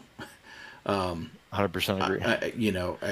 I think in a year, if you ask me this question, I think there's going to be at least 3 or 4 rooms where you can say, "Yep, we're good enough in that room to win a title." If all the other rooms are doing what they need to do, right? And I mean, honestly, I could project well. I think our offensive line it requires a little bit of projection due to the turnover, right? But I think from what we know of the guys that are playing and what we expect from a guy like Josh Connerly, I think if the talent across the rest of the offense is where it needed to be, like I think the offensive line is good enough to win a championship. 100%. I agree with you. And again, not to interrupt, but I think what you said is exactly right. Like I think what Oregon fans need to come to terms with this team is there are some splash top end guys in this upper class group right now, but the majority of the high end talent is in the underclass and on this team. And that doesn't mean that there's not a lot of really solid, very good college players across the board. Like Dan Lanning, what they did this offseason is they went out and acquired a ton of premium young talent. And then they supplemented that by filling all the holes with either like very good, solid, or like elite college level upperclassmen in the portal to fill holes, to fill needs, and to make this roster solid as a rock. Like you're going to have to earn it against Oregon at every position this year. There's no fish in the two deep anymore, but there still isn't that like Bama, Ohio State, Alabama, or Clemson at their peak, Georgia right now caliber room where you just have freaking dudes pouring out of your ears yet. That doesn't mean that you're not way better than everybody else though that you have on your schedule. Doesn't mean you can't be a dominant football team, but you don't just have like dominant athletes everywhere yet. And I think that's where this roster is going to go. So we're basically Notre Dame right now is where we're at. No. We're better than Notre Dame. Well, I guess I didn't mean like today's Notre Dame. I meant a few years ago when they were making the championship game, but getting smoked by Bama and everybody because they weren't there yet. Yeah, or Oklahoma. Like here's the deal. I don't think that we're losing 48-3 or 55-3 or whatever the hell we lost to Georgia this year if we played them. But we're not their equal. We're not their peer yet either, right? Like we are a better football team from top to bottom than we were a year ago. We have way less holes on the roster and we have substantially better depth. But again, to be a real title contender, to be a team that's actually good enough to really be like, say, hey, we can actually go win it this year. Like you have to have substantially more high-end, top-end guys across your roster than we have right now. I think we have some, but like that number needs to double or triple. And that's why you recruit the way that Oregon's recruiting this year. Like this class is like way better than anything we've ever been putting together. Hey, it's Kaylee Cuoco for Priceline. Ready to go to your happy place for a happy price? Well, why didn't you say so? Just download the Priceline app right now and save up to 60% on hotels. So whether it's Cousin Kevin's Kazoo Concert in Kansas City, go Kevin, or Becky's Bachelorette Bash in Bermuda, you never have to miss a trip ever again. So download the Priceline app today. Your savings are waiting. Go to your happy place for a happy price. Go to your happy price, Priceline. It's another roster question. It kind of, feel free to gloss over this because it's kind of somewhat close to some of the stuff we've already talked about. Hates sleeves. I guess he likes tanks. Agree or disagree? Appears to me that CDL and company, Coach Dan Lanning and company are trying to maximize and use the full roster space, getting the true field tilters that are difference makers, but also recently players that may have some holes, but a very specific skill set they are good at and will excel in when coaches put them in those positions to succeed. I think it's not just about depth, but taking some of the stress off of their superstars to do everything by bringing in players with specific skills. I think this type of philosophy also works for freshmen when it's a risk to give them too much to think about or work on, but you can give them one thing. Hopefully this makes sense. They are like, if you're a transfer player, you need to play a role. And if you're a freshman, you need to be toolsy as hell. That doesn't mean that you're going to hit on all of them. It doesn't mean that every kid, especially when you're looking at some of the lower rated kids in the class, like you're not going to hit on all those guys, but there's going to be an elite underlying trait or two that you're hoping to develop there. And then they're on a clock the moment they get here. It's like, you got 2 or 3 years to figure it out, bub, or else you're out the door, because we're going to bring in 2 or 3 more just like you. And some of them are going to hit and we're going to get good players there. But like, we're not just taking scrubs. Like, there were times under every coach we've had where there's been like 5 or 6 guys in the class where it's just like, I'm just wringing my hands. I'm like, these kids are never going to play. Even with the kids that are on the lower end of the classes we're recruiting right now, there's traits there that are that of the higher quality, like can't miss prospects. They just need to be unlocked in a different way. And so you're rolling the dice there and hoping that you can get it done. Hoppy, anything to add? I don't know that there's really anything of value to add there, but no, I love the point that Andrew makes there, just that when these guys get on campus, okay, you probably got a year to really show what you've got. And then you've probably got a second year to either start, cracking into the 2 deep, or more than likely, you're probably not going to be there for year 3 or year 4. So I think it goes with great coaching and guys who are honest in their evaluations and honest with these players that say, hey, look, we're going to keep recruiting at a high level. And, that means the guys coming in behind you are going to be really close to you when they get on campus. So if you don't separate yourself, they're going to pass you. And that's what it takes to build a championship program. And in today's world with the transfer portal, that's just going to be the nature of the beast. And people are going to continue saying, oh, they shouldn't process kids. It's mean. It's whatever. No, that's what it takes to win. I'll circle back to where I said the expectations are as high as they've ever been on college coaches. So this is a necessary thing for them to do in order to retain their jobs. What are your goals? What are your goals as a fan base and as a team, right? Like if you want to be Utah or Oregon State, and no knock on those teams, those teams know what they are and their coaches do it really well. But is that what Oregon wants to be? Is that what Oregon fans want to be? A team that can win the Pac-12 and really go no further? Again, we'll see if it ends up happening, but Oregon is behaving like a team that is going to have players leaving their roster that would be the best player on Oregon State or Utah. That is not going to be the case, right? But that is the goal. That is the way that they're operating. There is not going to be room. Again, for the guys that those teams are developing long term, they might get a player here or there that's good enough to play for us, but ultimately, and this is really not Utah, because Utah is actually starting to recruit pretty well, but longer term, that's where this is going. Oregon State should not have a player that would be in our two deep. They shouldn't, and that's how this roster is being constructed. And so that's the way the game's played now. All right. Isle of Dogs says, I recently heard someone say that Lanning is building Georgia Light in Eugene. What comes to mind is aggressive SEC-style recruiting and increased support staff, similar to what Mario was starting, except at a higher level. Why is Oregon running away with recruiting in the Pac-12? Is it a great recruiting staff, a superior NIL program, recruiting to a national brand? Any other reasons? Why is the rest of the conference recruiting so poorly? All of the above. All of that is exactly why. It takes all of it to recruit at this level. You don't a lot of fans from other teams just want to blame money, and it's not just money, buddy. It's it has to be all of it. You have to have every single spoke of the wheel to have your operation rolling like this. Yeah, I agree. I do. It's easy to pinpoint money, right? Oh, Oregon's just buying everybody. Oregon's in the NIL game. So that's why they're able to compete for some of these 5 stars. Because let's face it, if Oregon isn't competing for them, Texas is, and Tennessee is, and Georgia and Alabama, that's what it takes to play the game. But like you said, in order to get there, it takes proper evaluations. It takes relationships that might not be a position coach or a coordinator that has, but maybe one of your graduate assistants or your analyst has a relationship with that, coach at that high school, or the guy that trains him in that area, or whatever the case might be. All those things matter and factor into it.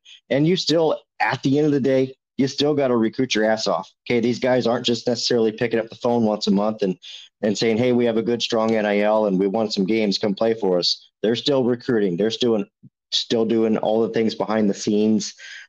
It just takes that total assembly. So it certainly it certainly appears to be much like Georgia and Alabama, and the way that they've established their programs, but it's still obviously not there yet. Those guys, it took years to do that, and it takes a massive allocation of money to do that. I think Phil Knight's gotten aggressive. I think Oregon's gotten aggressive and given a lot of resources. It's going to be good enough for them to continue doing what they're doing on the West Coast in the Pac-12, whatever remains of the Pac-12, and basically cleaning house. But we just talked about it. That's not enough for Oregon. They want to compete with the big dogs. So they're going to keep pushing and keep growing and keep trying to shorten that gap between Alabama and Georgia and Ohio State and themselves.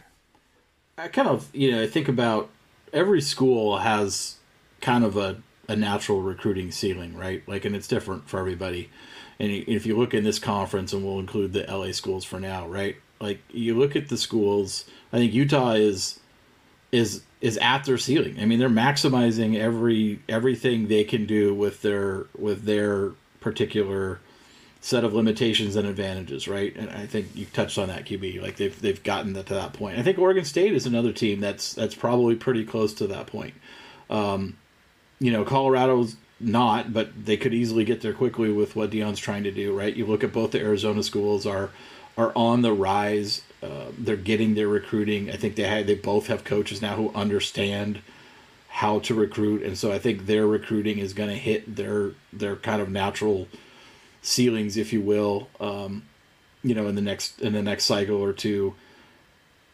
Conversely, look at the programs who aren't hitting what their natural capabilities should be, and quite honestly, it's Washington, USC, and UCLA. I mean, USC did last year, right?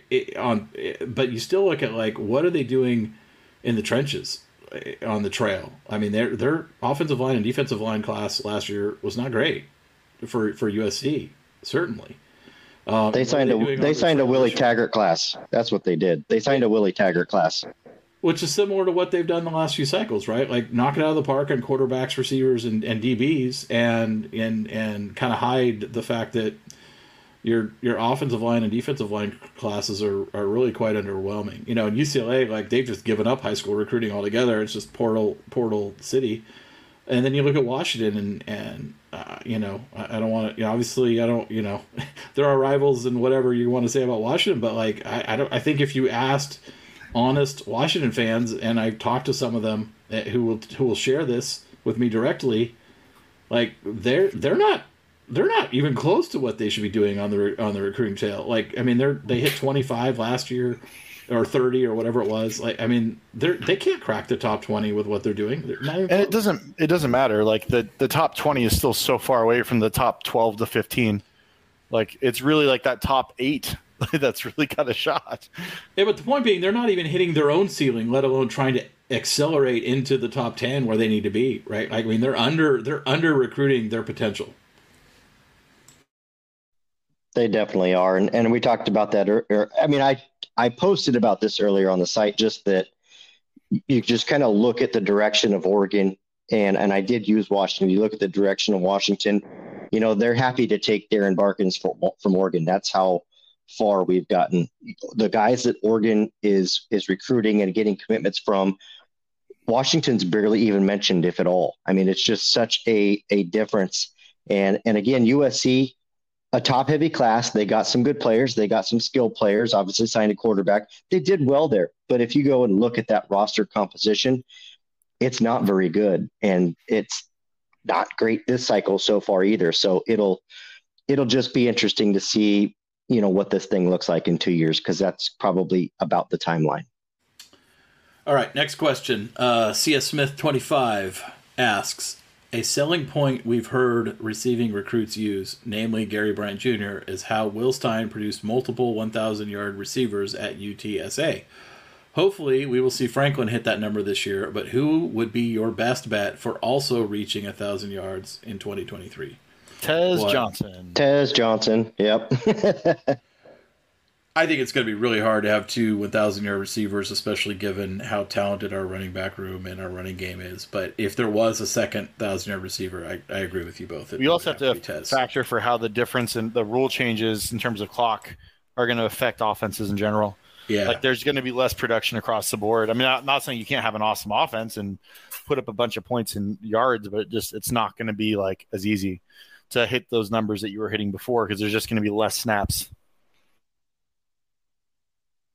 Yep, good call out. Couple of season questions now, which I think are really exciting to me. First one, what do you think Oregon's toughest matchup will be next season, and why? What matchup are you most excited for? Hop, I'll start with you on this one. Toughest is going to be Washington. They're going to be good. That's going to be a tough game. It's always a tough game. That's just going to be you give me Washington. The one I'm most excited for is USC, though. Okay. I mean, just lot of bad blood. I know Duck fans are licking their chops at that one. I'm excited for it. I would think that if we had Dan Lanning and we were having a beer and cigar with him privately and you asked him this question, he would probably say USC as well, just because of all the national spotlight they seem to be getting. So those are my two. I'll throw one in here, though. Sneaky game that nobody's really talking about is Texas Tech. I think that's going to be a tough game, early season, that is. And I just think that game's not really being talked about enough by Oregon fans. That one has the feel of being kind of sneaky tough as well. Texas Tech is going to make you earn it. USC is the biggest game, though. They're the most talented team. They're the best team that we're going to have to play next year. But that Texas Tech game is going to be an opportunity, and it's going to be a good measuring stick because they're going to be prickly. They're going to be tough. They're going to be competent, but we're also enough better than them that it shouldn't be particularly competitive. And so it's going to be a good barometer early in the year to see where we're at.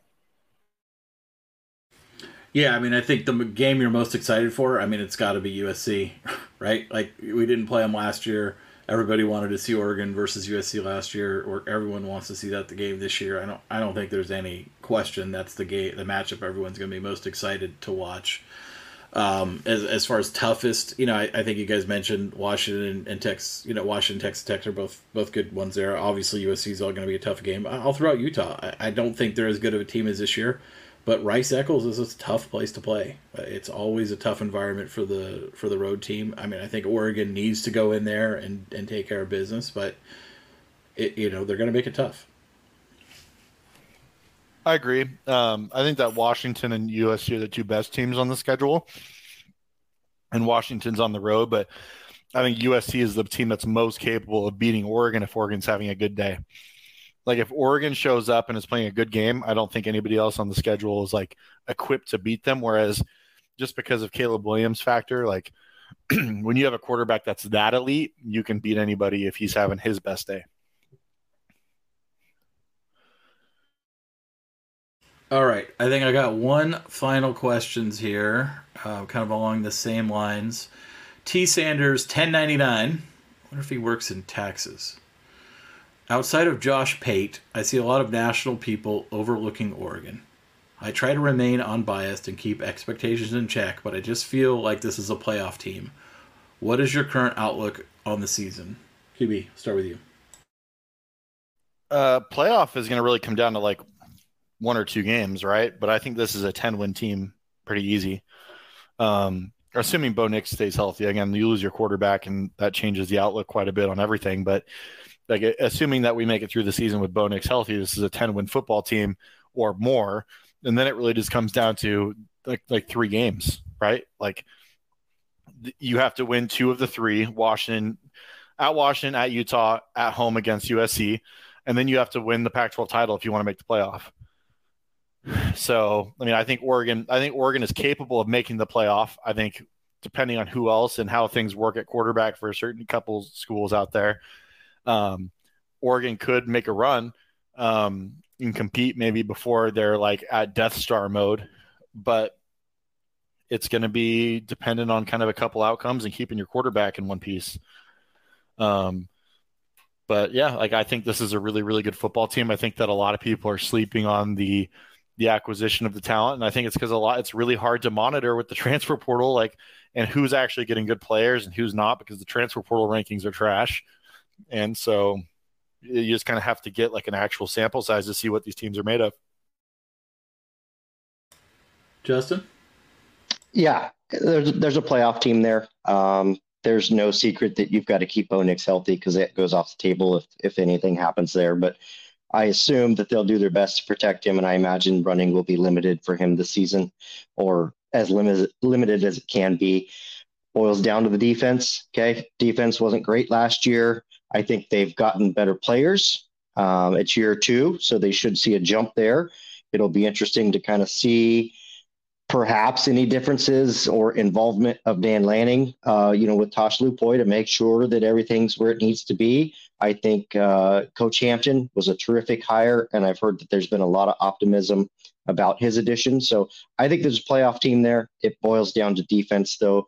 Those guys are going to have to be consistent.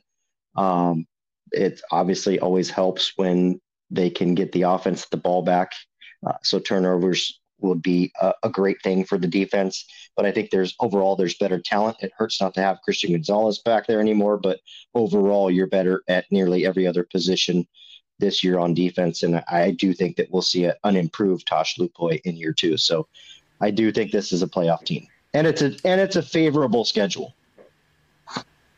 Yeah, I mean, talk about schedules, and we covered this when it came out, right? I mean, Oregon has, certainly out of the contenders, has the most favorable schedule. I mean, obviously the home road split isn't as favorable, having, Utah and UW on the road and USC at home, and I think Washington gets 2 of those 3 at home, and USC gets 2 of the 3 at home as well. So from that standpoint, it's not quite as favorable, but from a week to week perspective, Oregon doesn't have any 2 weeks. They never have 2 tough games in a row, I guess, if you will, right? They always have tough opponent, lower end opponent, tough opponent, lower end opponent. And obviously you got to show up every day and win every game, but the fact that you don't have that back-to-back stack, like we saw Oregon have last year in November, and conversely, both Washington and USC have stacked Novembers. You go through USC's second half of the season and they play Notre Dame, Oregon, Washington, Utah, and UCLA in a 6-week stretch. They play those 5 teams with no breaks. UW ends with Oregon.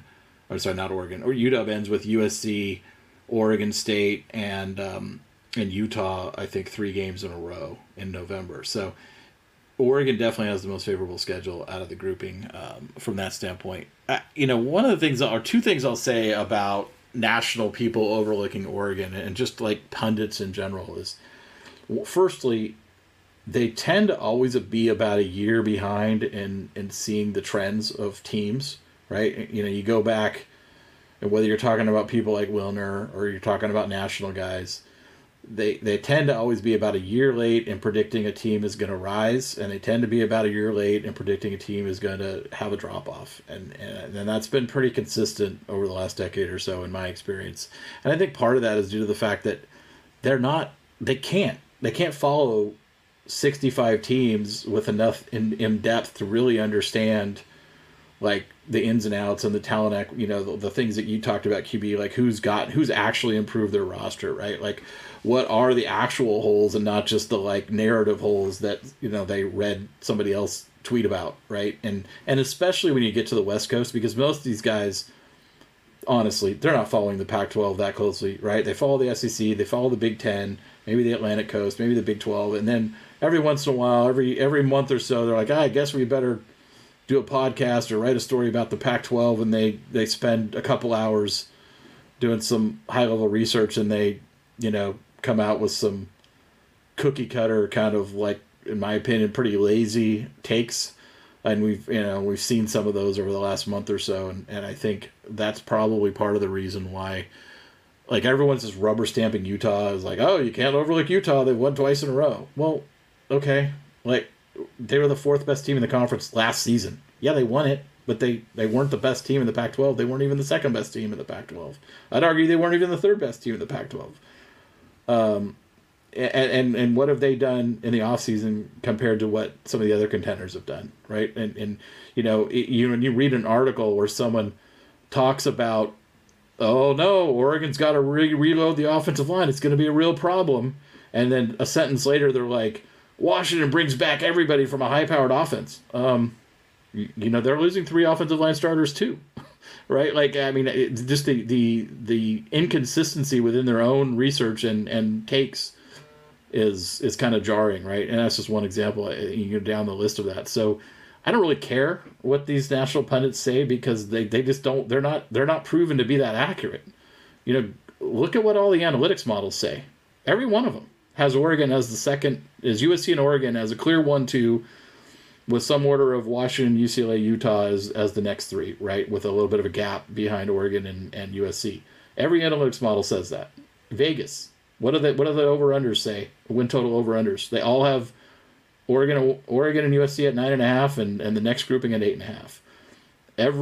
All the preseason prediction models have Oregon as the second favorite. The odds to win the Pac-12 title, it's all Oregon. So the people who actually do this stuff for a living and have real major money on the line all have Oregon and USC as the top two. So do you put more faith in that, or do you put more faith in some guy who has a big following and checks in on the Pac-12 once a month and declares Utah and Washington are going to run away with it because they're the popular picks of the day? Not to mention, well, and super quick for me, no, good point. But, last thing is look at the preseason rankings every year, the preseason polls that come out, and you've always got Texas in the top 10, and you've always got Notre Dame in the top 10 and LSU in the top 10, and they're out by week 2. You know what I mean? So, again, how close of attention are they really paying? And if you're Oregon, to their credit, there's no reason to let the secret out, right? There's no reason to be like, oh, yeah, you guys are sleeping on us, just wait. It's going to be like, nope, we'll just stay quiet and let them all count us out, because that's the best thing for Oregon. So, love your points, but wanted to add that too. Yeah, just real quick, I didn't answer the question about my prediction. I think a playoff. It's a playoff. It's a team that can make the playoffs. I think the more likely scenario is the Pac-12 self-cannibalizes like they do annually, and the winner of the conference has 2 losses. It doesn't mean it can't be a successful season. I think my expectation is you have to be playing in Vegas for the Pac-12 title game. If Oregon doesn't make it to that game, it's not been a successful season. I can't equivocate about that at all, outside of, like you said, some Bo Nix injury or something like that, right? If your team remains the health that you need to have and you don't make it to the Pac-12 title game, it's not acceptable. This team is playoff capable. Like, they're capable of getting there. And I think I agree with you. Like, my expectation is they absolutely need to be in Vegas. And I think, again, like, they need to win 2 out of those 3. Like, at Washington, at Utah, and USC, those need to be, like, you need to win 2 out of those 3. If you have 3 out of 3, it's unbelievable. And you can't drop games to teams that you're way freaking better than. And Oregon is way freaking better than everybody else on the schedule. Like, those are the 3 teams that should be able to push you if those teams show up and are having their good day and maybe you're not at your best. And I think USC is the team that can push you regardless of if you're at your best. And so, like, those are the games to me that, like, I'm going to evaluate this season off those 3 games. It's stupid to say, oh, well, Oregon's just going to win everything else. Like, they have to play those games. They have to earn it. But, like, if Oregon is losing those other games, then, like, this is a failed season. Yeah, I mean, if any of you follow Kelly Ford, he has a model, analytics model. He came out with his updated, he has win percentages for each game of the season, right? And among other things, a great model if you go follow him on Twitter. But he does a lot of work that goes into this. But 8 of Oregon's 12 games, Oregon is a 79% or better favorite in. Like, you can't lose any of those 8. Like, that's an overwhelming favorite, right? I mean, those 8 have to be automatic. You have to go out and take care of business, put those to bed. And even when you don't, even when you're not playing your best game, you're not going to come out and play your best game for all 8 of those. Nobody does. That's fine. But when one of those teams makes a run at you and you're not playing your best, you still got to put your foot down and put the game away, because that's what elite teams do, right? And if you want to be in that conversation, that's what you got to do. You got to take care of business in those 8. And then you got Texas Tech as a 67%, win percentage. That's still a game. Look, I know it's a tough environment. I know it's on the road. I know Texas Tech is going to be motivated. I know they're a good team. I'm not saying they're not, but Oregon has to win that game. You can't be the team that's like, oh, we lost to Texas Tech, like, and still be the team that think that you want to be and that Dan wants to be and that everyone thinks you should be. Like, it's not Auburn 2010. It's not LSU 2011. It's not Ohio State. It's not Georgia. Like, it's Texas Tech. And taking nothing away from them, but, like, if you're truly, the team that you think you are with a top 10 roster and great coaching and all of this future ahead of you, you got to win that freaking game. You have to. And so, it comes down to those 3 games, and you got to win 2 out of those 3. That's the end of it. I mean, whoever wins 2 out of those 3 is going to be in the conference title game, and if you win 1, you aren't. Especially, like, UCLA might actually backdoor their way into the Pac-12 title game. Like, if you look at their schedule, like, they could, like, I don't know. I was having a hard time finding 2 losses on UCLA's schedule. I totally agree with you, and I think I've said this a couple times, and Hop had to jump, so thanks, Hop, for joining us, and we're about to wrap up here, too, for the rest of the listeners. We're going strong at an hour 36 now, but, and I think I've said this, too, right? Like, UCLA, because of their schedule and because of the way I think you and I both agree that they're flying under the radar in this conference big time, more so than Oregon. And because of that, and because of the fact that Utah, UW, Oregon, and Washington all play a full round robin, like, UCLA has a very, very, likely might be too strong of a word, but a very doable, achievable path to get one of those 2 spots in the Pac-12 title game and let those other 4 kind of like beat each other up to see who gets the second spot. Absolutely. Like, UCLA can't lose stupid games, but if they split Utah and USC, I think they're in that game. Yeah, I think they are too. Let's just say, assuming they beat Oregon State, I think that's the other one on their schedule, right? Like, because I wouldn't say that's a stupid loss, right? Like, I think losing to other teams on their schedule would be a stupid loss. I don't think losing to Oregon State would be like a stupid loss. It would be a disappointing loss. But Oregon State's a team that's capable of beating UCLA.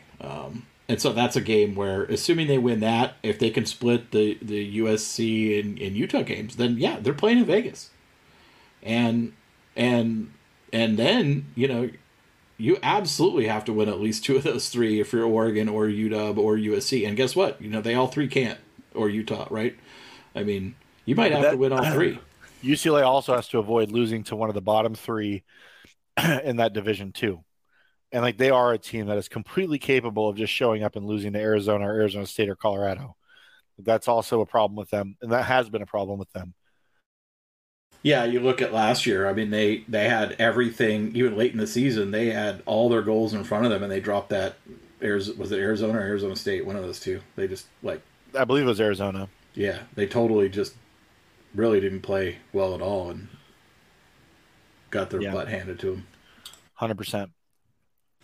QB, I know we've been going strong. I think we're out of questions. Any final thoughts you have for this episode? No, I loved this question session, though. These were like actual football questions and awesome. So thanks to those who wrote in, and keep that up. That was pretty sweet. Ooh, we do have one more. We get one more. Let's do it. All right, last question. Tyler Wright, 52.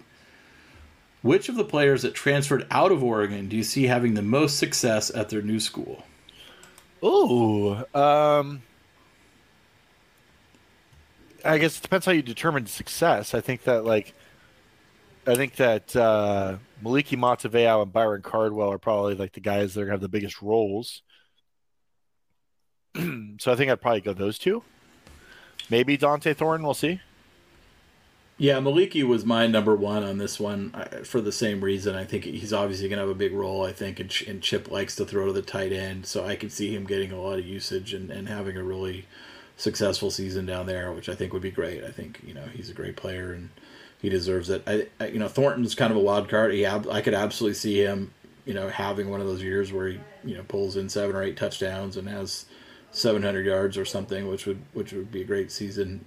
And Tennessee's a team that's going to throw the ball around, so it's certainly in the cards. I mean, Cardwell is an interesting one to me because, man, they've added a ton of backs. I mean, they got Jaden Ott, they got Cardwell, they just brought in another transfer this week. So I don't know, Cal's going to run the wishbone or something, but it'll be interesting to see what his role ends up being there, whether he has enough opportunity to have that like monster season. I think when you go on the other side of the ball, I think there's guys that, one of the challenges I've always hated about people evaluating or ranking or determining success with defensive players, and particularly linebackers, is they talk about tackles. And I feel like tackles is, without context, is a completely overrated and, quite frankly, sometimes meaningless stat, right? Like, there's teams that play defensive systems that just, like Cal used to be this way, right? Like, they just funnel tackles to their middle linebacker, right? So the guy would always lead the conference in tackles, but is he actually like a plus player, right? And I think I think you look at a guy like Keith Brown going to Louisville, like he could, and I think he could have a really good season there. I'm not saying that, Even a guy like Justin Flo going to Arizona, maybe he racks up a lot of tackles and maybe has a lot of success there. And I think I would only caution Oregon fans to say, just because that happens doesn't mean, that like you can rack up a lot of tackles. It doesn't mean you're a plus player at the linebacker position. And B, it doesn't mean you would have done that at Oregon had you stayed, right? Different system, different expectations, different roles and responsibilities, and different depth chart. I mean, it's the old Scooby Wright syndrome. Everyone said that Scooby Wright was this like, oh, he's such an awesome player. Like people had him in the freaking first round of mock drafts, for crying out loud. And that guy stunk. But he got a lot of tackles, and then he was an undrafted free agent that I think lasted about 5 minutes at a camp in the NFL. So, again, but Ben Burke-Irvin, wasn't he another one out of UW that was in that same role? I mean, he was at least good enough to get drafted. What was the Cal linebacker who racked Evan Weaver? Oops, actually I muted. Yeah, Evan Weaver as well. There's been a lot of guys like that. It's like, again, like production doesn't always equal being good. And so that's why I said it depends like how you value production, like who's going to be the best player. Like I think that those three guys on offense are the most talented players that left Oregon. I think they're the guys that would have had the highest chance of having a role. I mean, Montevale absolutely would have had a role had they stayed. And so I think those are the three easy picks. But like I think that like Cam McCormick will do a good job at Miami as an inline blocker. And then there's some guys that could go down a level, like the guys that are going to Nevada. Like you could see one of those guys become a better player too. Yeah, I think especially when you're talking about going down a level, or even going down to a team that's at the bottom, of Power 5 from a competitive standpoint, like, again, I go back to saying like it doesn't mean it was a bad move for Oregon if somebody goes to Nevada and has 1,000 yards, or somebody goes to Cal or Arizona and racks up a bunch of stats. Like it doesn't mean, oh no, Oregon shouldn't have let them go. Like they wouldn't have done that here. Yeah, I think like, Sean Dollars at Nevada is a good example of that. Oh yeah, great example. Yeah, I think he'll be super productive there. I think it's a great fit. I think it's the right spot for him. And I wish none of these kids anything but the best. Even Darren Barkins, like I don't know, it's just not quite there for us. Yeah, well, Jaleel Tucker going to San Diego State and at receiver now instead of DB. Like, I mean, that maybe that's a better positional fit for him at a level of football where he can be successful. So, hope he does. I hope he, like I love nothing more than watching. What were those two guys? One was a DB and one was a receiver. Like Dawood Davis, right? Like rack up a bunch of stats at Western Kentucky and really just score a bunch of touchdowns, get a bunch of yards, and ultimately I don't know if he got drafted, but he was a free agent signing or something in the NFL. Like that's an awesome story. Like I love that guy. I loved him when he was at Oregon for what a team player he was, but then when he moves on, you're like, God, I hope he goes and kills it at Western Kentucky, and he did. Yeah, again, like I think that again, like with the level that Oregon's recruiting at this point, like there's going to be guys that leave who are going to go have good careers other places. And that's just part of it. So you can't keep them all. I talked about this before you got on, QB. Like I think defensive line and edge is the perfect example of this, right? Like we brought in 10 freshmen in the 23 class at those two positions. We're probably going to be close to that number in the 24 class. Guess what? They're not all going to play here, right? I mean, you take the top 50%, that end up developing and beating out the other 50%. And then those other guys, they might be still really good players that go and have productive careers at other places. And that's okay. Like you're still getting the top half of that group to stay. Like Keanu Williams is probably going to play an absolute crap ton of snaps at UCLA. Yeah, that's a good call. Yeah, it's another one we didn't think of before. Yeah, so like... It's just the new world I think our fans and West Coast fans in general have to adapt to. Yeah, I mean, just getting comfortable with the fact that guys are going to leave, and especially with the way Oregon's starting to recruit now, like, and as this roster matures, like, the better the roster gets to the top, the better the player that transfers out is going to be. Well said. All right. We are at an hour 45. That's 2 episodes in a row where we're bringing our listeners 100 minutes of hot Oregon Duck off-season football talk. That's pretty good for us. It is. The listener questions have helped because I think the last 2 weeks in a row we've gotten some really good questions. So thank you all for that. Yeah, awesome. And again, Doug, like, good to be able to get at least for a portion of today's podcast to get all three of us on here. Well done, sir. Yeah, no, that was nice. I'm glad it was able to work out. We started with me and Hop. You joined, and then he had to drop off. But it was good to have the crossover, and it makes my job in editing a little bit easier. So thanks for that. All right, we'll wrap it up here. We'll be back next week with another episode, and we'll be working on some cool stories to cover there. I think the recruiting's going to kind of slow down for a while, so we'll probably be a little less focused on that, and a little more on kind of some cool off-season stuff that we've kind of been hinting at, and maybe some guests. Yep, I'm looking forward to it. All right, thanks all. Take care.